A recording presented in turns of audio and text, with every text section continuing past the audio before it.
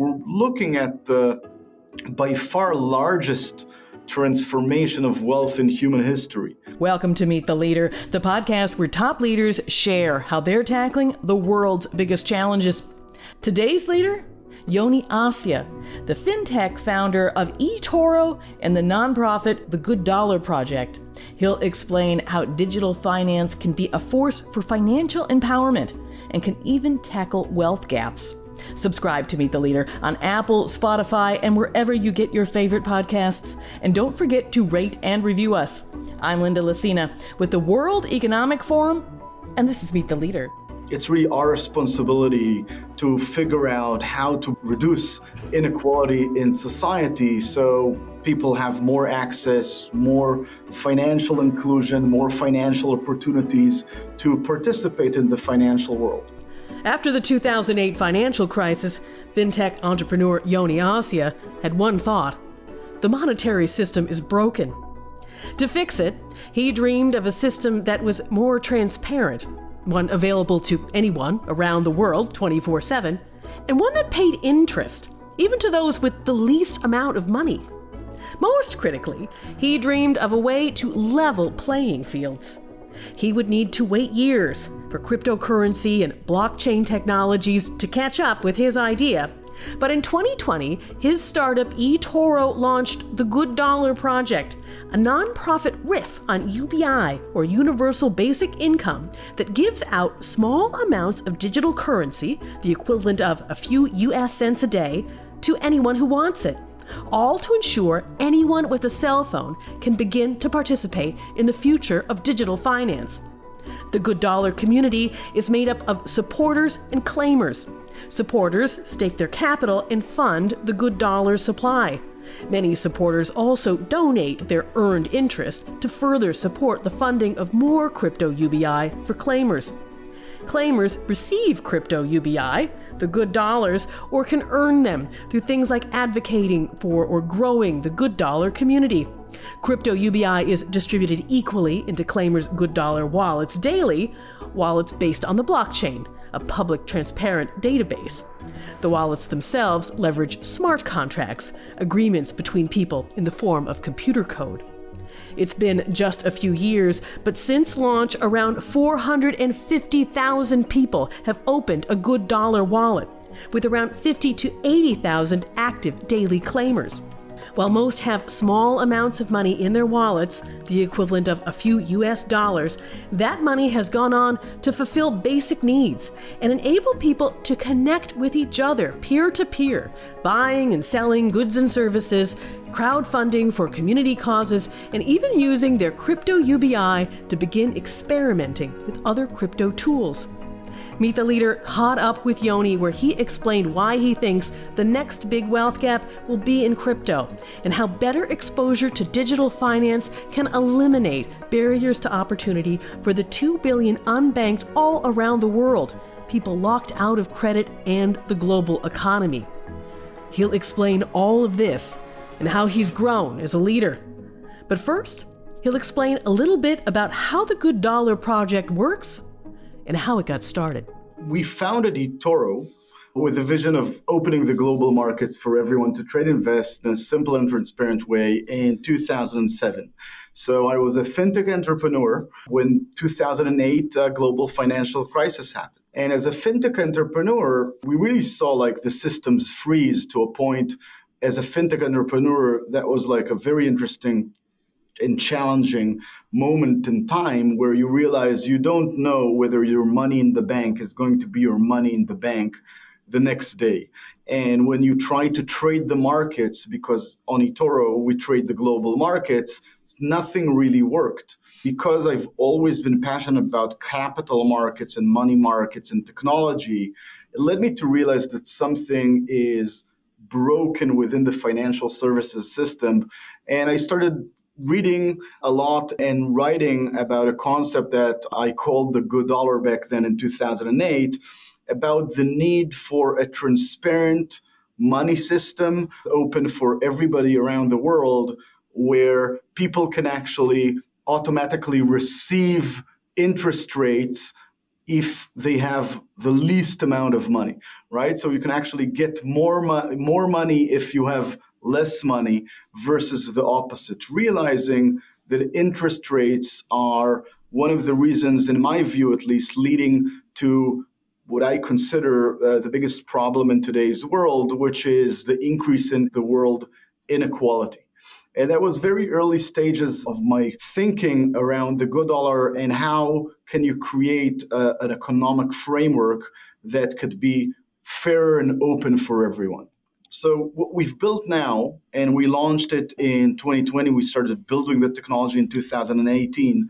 It's a series of smart contracts. So it's all basically decentralized, blockchain-based smart contracts or a decentralized autonomous organization that we created the ability for every person in the world to go to gooddollar.org, open in a very simple way a blockchain-based wallet, and then every day claim good dollars. So every day you go and you claim good dollars, and the same amount of good dollars are being distributed to all of the daily claimers of the good dollar wallet. Now, the way the claim works is in the smart contract, there's a reserve where eToro has both donated money into the reserve as well as lent money or staked money into the reserve. That reserve generates interest rates by going into third-party protocols. And that interest rate is translated into the amount of good dollars that can be created every day. So it's really all about code that enables companies or people to donate or stake crypto money into the smart contract, and that for the smart contract to distribute good dollars evenly to everyone who basically claimed every day. And then a lot needed to happen between that first germ of an idea and its actual manifestation. Can you tell us a little bit about what happened in between? So, 2008, trying to think of a digital currency, of a framework for a digital currency that potentially could reach hundreds of millions or billions was science fiction. And I wrote articles in my blog that sounded to most people I talked to as science fiction. Luckily enough, in 2010, because of my writing, I actually discovered Bitcoin because my brother, who knew that I was passionate about trying to form digital money and currency for the internet that's fair, we started talking about Bitcoin. And back then, we actually started at eToro buying Bitcoin at $5 and $10, realizing that Bitcoin as a technology is a mind-blowing technology that enables that exactly sort of open finance, open economic framework that could be open for everybody around the world. So my passion for internet technology and my passion for financial technology led us at eToro to adopt Bitcoin in a very early stage. But as we adopted Bitcoin and eventually launched Bitcoin for trading on the eToro platform, it was still considered by many crazy. So that was still very, very early stages for us to be able to think of, let's do something like the good dollar. We started writing about colored coins, which was sort of the initial beginning of, how can you use blockchain to tokenize financial assets. We thought of how do we build a decentralized exchange to tokenize euros and dollars and gold on top of the Bitcoin network. Very proud to have been working back then with Vitalik Buterin, which sort of joined the Colored Coins protocol, and later on came up with the concept of smart contracts. So because of being close also to the foundations of Ethereum, we were very early on to launching Ethereum on the eToro platform and very close to see the first crypto rally. So during the first crypto rally, where I think Ethereum went from $4 to $1,400 in a very short period of time, we also have seen a mass influx of customers into the eToro platform, really maturing the company, because we've grown from $60 million revenues in 2016 to $390 million revenues in 2018. And during that period of time where the company's grown significantly, two things happened that led us to build the team that eventually launched the Good Dollar. One is eToro was already a grown-up startup generating significant profits, enabled us to invest in a nonprofit initiative, sufficient amounts of money to actually build it.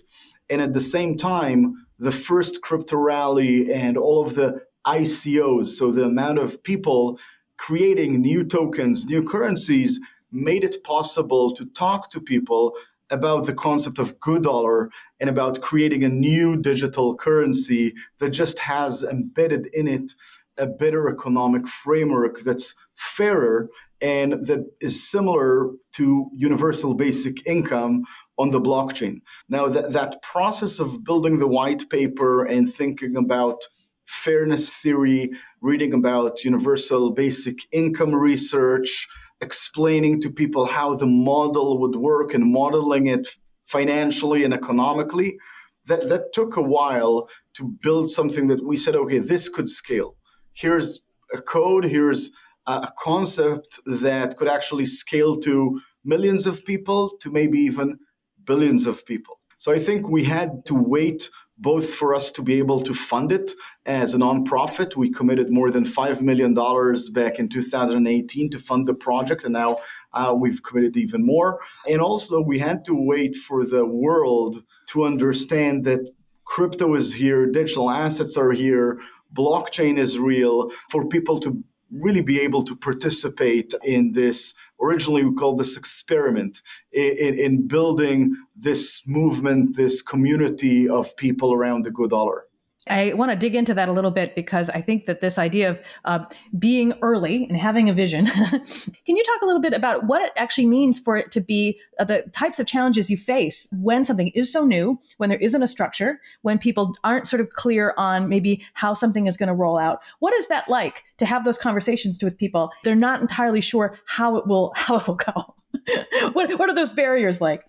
We've established as a nonprofit, as a social impact project. So at least it didn't have the, let's say, the stress of also having very hard KPIs and financial performance, because we had to bring in people that were passionate about what we're trying to build. Can you give us some examples of the ways that the Good Dollar Project has already been transforming lives? We have examples of people paying with Good Dollars to buy food and fruit and vegetables from food trucks. We have examples of someone who raised money in Good Dollar to actually pay for his tuition in Nigeria. So people gradually are finding ways to work with Good Dollar to do good for themselves or others. And that's really the process here, is building something that distributes new digital currency, but it's up to eventually the community and us to cement value into that new digital currency. How much does it currently distribute per day? Until now, we distributed about $70,000 in value. We put in about $1 million. eToro staked $1 million into the contract. And then basically every day it distributes the equivalent roughly of $500. You were talking about how the community is really important in order to cement that value. How do you make sure that that value is in place and to make sure that it's strong for the community? It's for us to engage people around how to use Good Dollar. We're calling it internally, how do you hack value? That's part of what's leading this complete rise of retail investors and the interest in cryptocurrencies in general, is the question of what is the value of money, right? And everybody's talking now about inflation. What is the value of fiat money? What is the value of cryptocurrencies? So the fact that people are questioning that brings basically the real point, which is money is whatever we do of money. It's a trust between people on what is the value of that money for the purpose of exchange. And in the Good Dollar, it's really up to people who buy goods and services in Good Dollar and sell goods and services in Good Dollar to cement that value into the Good Dollar ecosystem, in addition to the framework of philanthropy or people who want to or are willing to give up interest rate in order to basically put in money without interest rate, for that money to generate interest rate for the people claiming Good Dollars and converting it to other cryptocurrencies. Can you talk a little bit about the wealth gap and how that will play out with cryptocurrencies? So I think a lot of tech entrepreneurs today in the world understand that the wealth gap is a big problem. And while technology and obviously the view of tech entrepreneurs improves the world, it also creates more inequality to some extent. It's really our responsibility to figure out how to bridge that gap and how to reduce inequality in society so people have more access, have more financial inclusion, more financial opportunities to participate in the financial world. And I think a lot of people are talking about the underbanked. I think it's about almost 2 billion people who don't have access to traditional financial services. A lot of the digital assets community, the cryptocurrency community, view this as one of the opportunities to onboard potentially billions of people into digital assets, into blockchain technology. So sort of jumping beyond the banks. And once you create an ecosystem like in the Good Dollar, where you don't need to risk money, right? So you don't need to go and buy Bitcoin or Ethereum and actually risk money, which also means you don't need access to financial institutions because you can just go into gooddollar.org and claim every day good dollars. That means we're basically removing barriers to entry from becoming a participant in the digital financial ecosystem. And what would be the impact of that as this grows, say, in 10 years, say by 2032? This is a very sort of big and audacious project, right? So to that extent, we're looking at 3 different layers to make it sort of a bit more humble. The first stage is really about financial literacy. I think that we want more people around the world to understand how does digital asset work?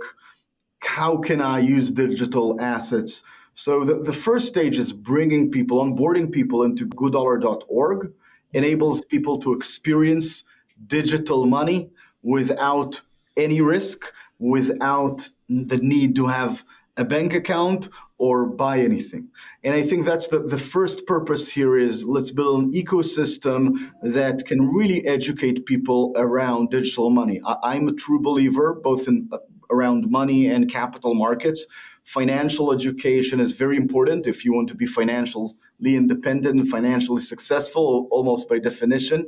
You have to work out to be fit. So you have to learn and educate yourself about money, about capital markets, if you want to be financially independent and successful. The second pillar is financial inclusion. And that is really a bigger part, right? So we've built a system that is decentralized, that can enable people from all around the world. And we're seeing that in our statistics. Most of the users who open accounts and start claiming good dollars come from developing countries where really financial innovation is needed the most, but it's the hardest places for fintech companies coming from developed markets to actually operate in, right? So that's a very big gap that we need to innovate for developing countries where actually the current financial services infrastructure is maybe not suitable for a lot of the fintech companies who can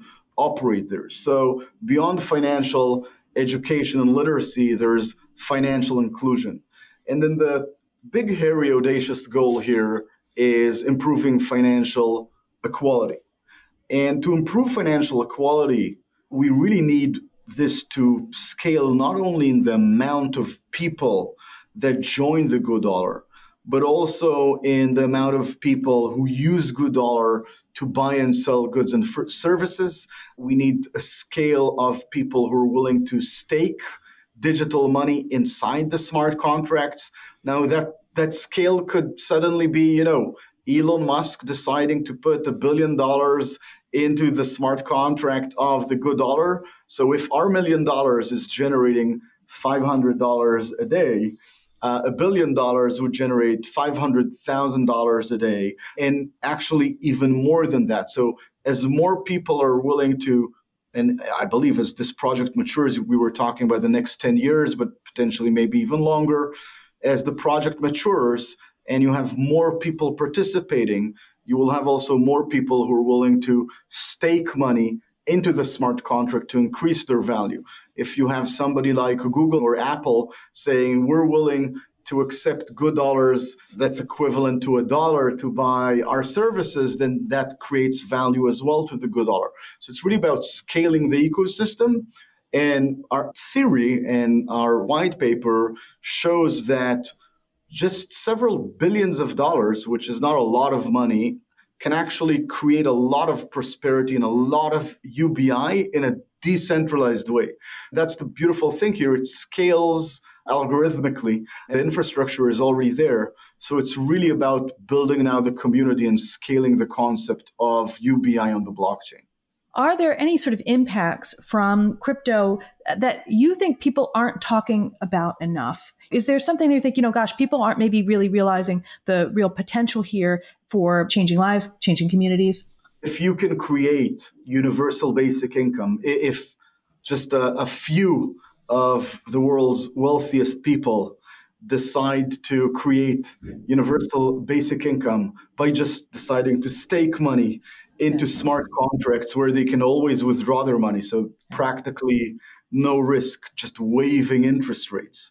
And that could generate UBI, that can generate an ecosystem where you have suddenly hundreds of millions of people claiming good dollars that have a monetary value that they can spend every day. That would bring us by definition to much higher financial equality in the world and more people participating in the digital economy.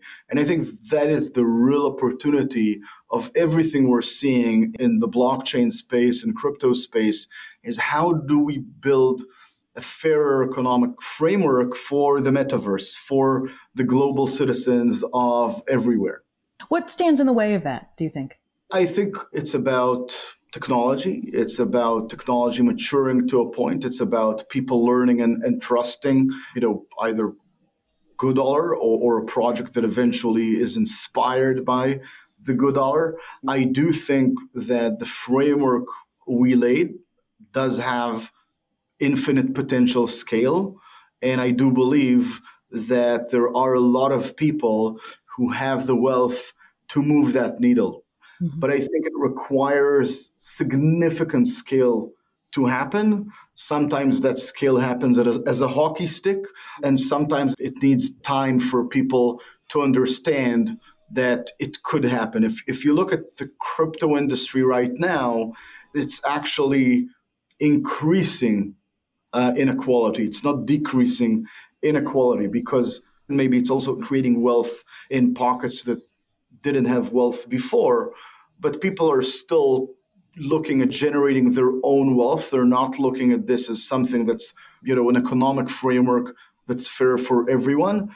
But if you look at all of the top crypto entrepreneurs, they all have foundations. They all are looking at how to create an open financial system, how to create more financial inclusion, even in universal basic income on the blockchain. We started this project a while back, but we're already talking to, I think, about 5 new projects of various ways of implementation of universal basic income on the blockchain. So I really think this is just the beginning of something that eventually is inevitable. So during the Ukraine crisis, crypto was used to get money quickly to people fleeing Ukraine. And that was possible because there was already a wider adoption of crypto than in many countries. But do you see the crisis helping to create a new familiarity among regular folks of crypto, something that might not have existed otherwise, something similar to how digital payments rose after pandemics in Asia? What do you think about that? 100%. There's no doubt that COVID-19 accelerated digital transformation. It accelerated digital transformation in many, many industries, but it also has accelerated the digital transformation of money and the adoption of digital assets in general, of cryptocurrency in general. And that came from a variety of reasons. It's not only about lockdowns.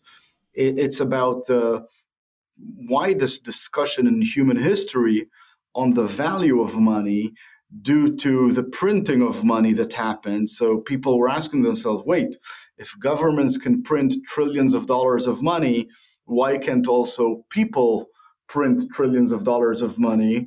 Which actually is what happened. The $2 trillion of crypto market cap is money printed by the people. What change in digital finance could we expect in the coming years? I think it's still very few people understand the opportunities of smart contracts.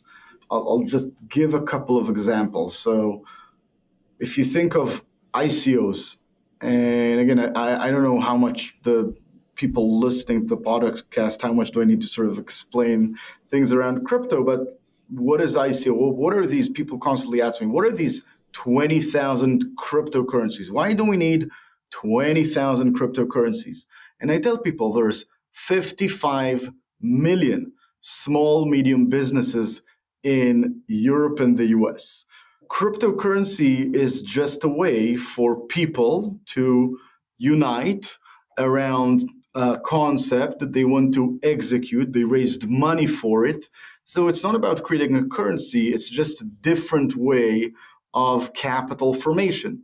What are DAOs, decentralized autonomous organizations?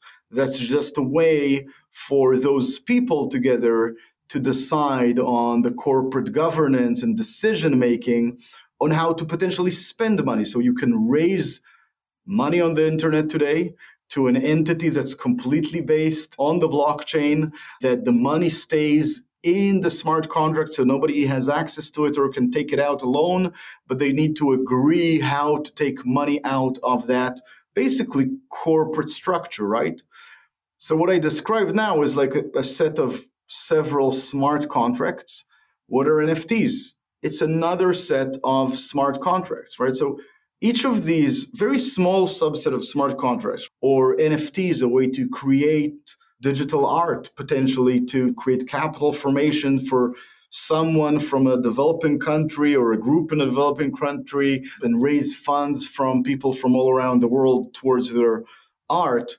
These are just basic examples of how smart contracts work, right? And they're then being replicated continuously. I think the opportunity and the amount of innovation that we are going to see in the next 10 years around people who understand how blockchain works, how smart contract works, and are able to constantly create these new creations that form capital, that unite communities around capital, around potential profits, potential opportunities. I think we're really just at the infancy of that. Also from the point of view that, when I look at crypto markets, and today, it's a $2 trillion of market cap of all the cryptocurrencies out there.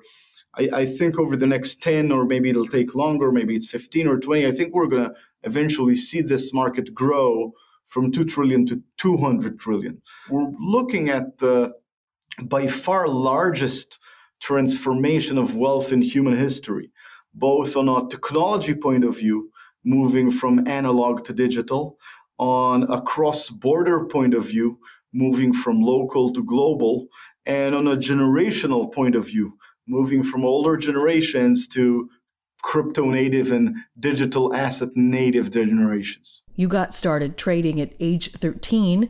Can you tell us a little bit about that and what had caught your attention?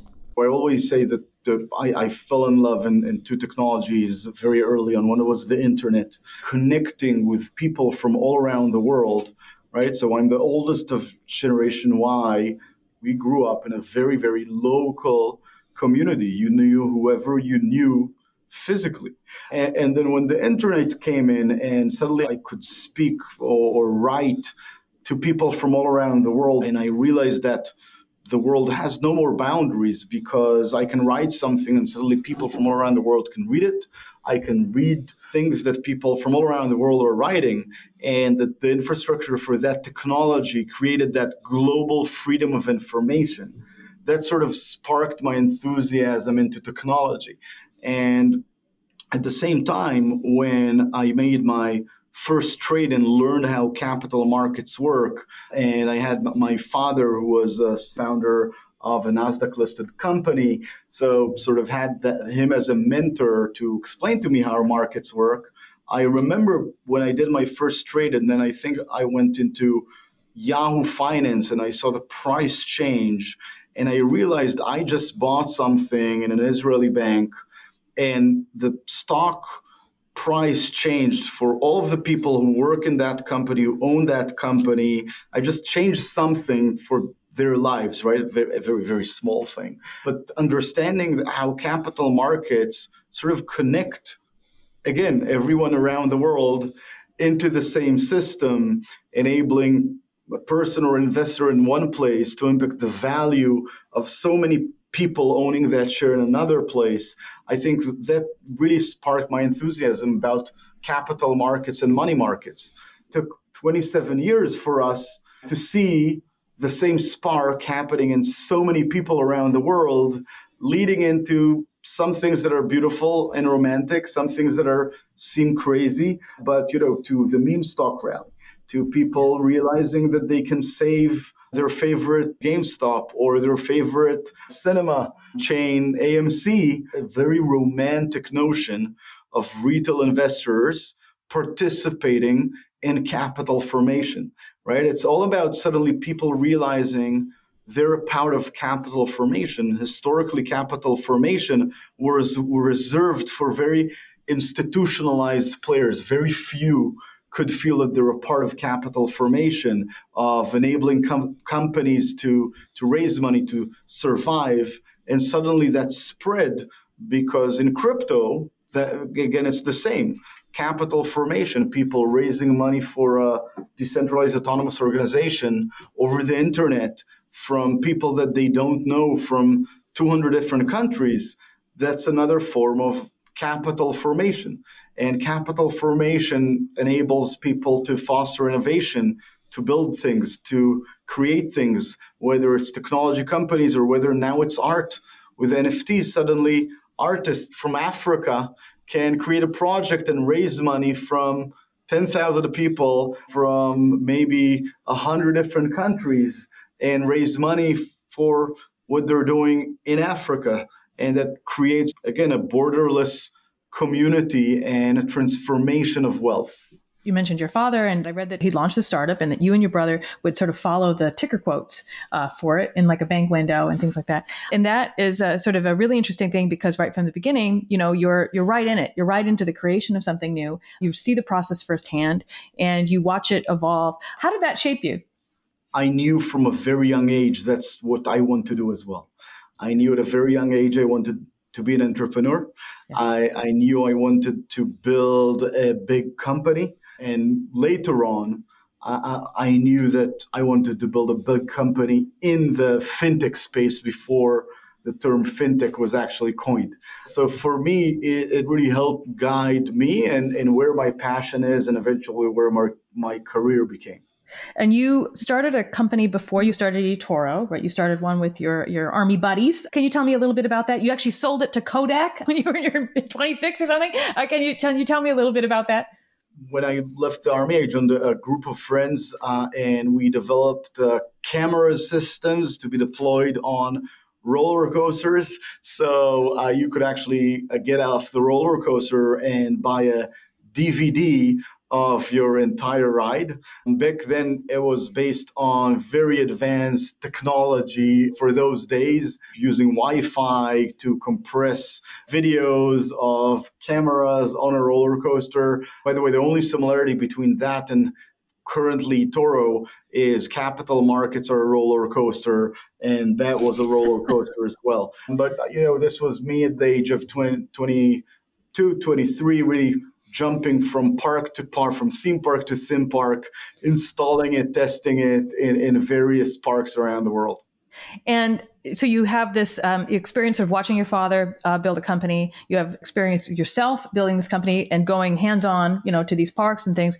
You start with eToro, and it's still very, very new. There's a lot that needs to be built from the ground up with this, just as a sector. Was there ever that moment with eToro in the very, very beginning where you had to make a really, really important pivot? The market changes constantly, and you need to adapt yourself. I think one of those pivotal points we had in eToro So eToro today has 27 million registered users from 150 countries who can trade commission-free stock trading, cryptocurrencies, and more assets. It is our understanding that we need to really build tools to help customers become successful investors. And that it has to be a part of what we do to help our customers understand the risks and the opportunities in the markets and adjust it to what they're willing to risk and how can they become educated and become more successful over time. Originally, we thought of, it's enough to just, build it and they will come. But as we saw more and more people coming into the platform, we realized we have to build more educational tools, more social tools to enable our customers to learn from each other. Copy trading enables our customers to simply automatically copy the most successful investors on the platform. So how do you continuously evolve to not only create access to the financial services system and to capital markets, but also to help people become more successful investors? You mentioned that a key tenet of eToro is to learn by experience. How have you learned from experience? What's something that, if you were going to go talk to that guy at 22 who was starting that camera company, what would you tell him? First, talk to people about your ideas. The more people you talk to, the more information and thoughts you gather of different opinions. And don't be afraid to talk about your idea, not because somebody would steal it and not because somebody would tell you it's stupid. It's the best way to sort of form a better concept, a better company, is the more information you share and therefore also receive feedback on. I think the second is, think thoroughly about how you raise money, from who you raise money. Try to make sure you align with people on your long-term vision. Make sure you have a long-term vision that you're passionate about, and then try to make sure people that partner with you invest in that long-term vision that they're also passionate about, and not only on financials and financial return. How do you do that? How do you suss that out, that someone is aligned with you and you both are on the same page for where you want to be going in the long term? It's always a discussion. And it's, by the way, also non-trivial, right? Because, investors invest across multiple concepts and ideas and industries. So, you can have a board member that sits on 20 other companies. He has attention for you once a month. He, your business, you're always significantly down in the rabbit hole versus your partners and investors. And it's your responsibility as an entrepreneur to constantly sort of bridge that gap and remember, okay, I need to go now macro again. What are we trying to achieve long term? We still agree on that. Are we still passionate about that? Is the market still there? And sort of make that zoom in, zoom out for people who are less involved, but you want to keep them engaged and involved. Are there particular questions you ask or even tells that you look for to get that sense? I mean, as you mentioned that you don't have a lot of time with these folks, but are there things that you look for to be like, no, we're both here. We're both connecting. Different investors can provide sort of different value sets for the company. You don't need all the investors to be the same and agree with you on everything.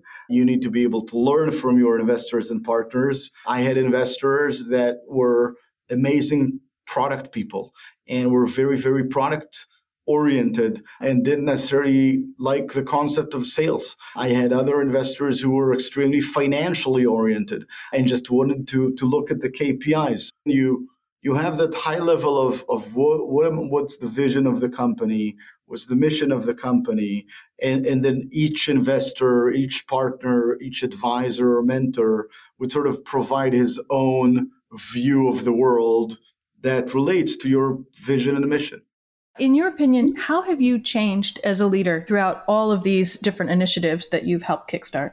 I grew older and had 5 kids, so that's a big change. And I think I learned to appreciate time, or maybe even still learning to appreciate time. that some things take time and you need to let people have that time to get to where you want, both mentally and sort of from a work process point of view. I think patience is something that you learn over time. Another thing is, how do you harness people into a process? How do you make sure that people around you understand really where you are trying to get, and try not to break that down into, here are the things that we want to do, but here's where we want to go, and get them to help me understand how do we get there. So, and I think that's a process also of sort of growing as a company. We have now almost 2,000 employees in eToro. I can no longer know what everybody does every day, but I need to make sure that all of our managers know where we want to go. Is there a book that you recommend? Intelligent Investor by Benjamin Graham is a very important book if you want to think about capital markets. And I can throw in a couple of more, like 1984 is a very good book to understand perspective and how important it is to remember the perspective of two sides of the coin. I think Atlas Shrugged of Ayn Rand is a great book that helped me when I was young to sort of understand a bit of objectivism and how important it is to make sure that creators create and have that freedom to create. You have 5 children. What do you think that they'll learn from you, or what do you hope that they'll learn from you? I think the power to create and innovate, and I'm trying as much as possible to help them understand that there's no limit to creativity, and the limits that people always put in place for them are just thoughts. And I think that that's my role in the house, maybe, but I think sometimes I see a lot of people that it takes a long time to understand sort of how flexible and infinite the world of thinking is. That was Yoni Assia. Thanks so much to him, and thanks so much to you for listening. This episode of Meet the Leader was produced and presented by me, with editing by Jerry Johansson and studio production by Gareth Nolan. A transcript of this episode, or any of its sister podcasts like Radio Davos and the Book Club podcast, is available at wef.ch/podcasts. That's it for now. I'm Linda Lacina with the World Economic Forum. Have a great day.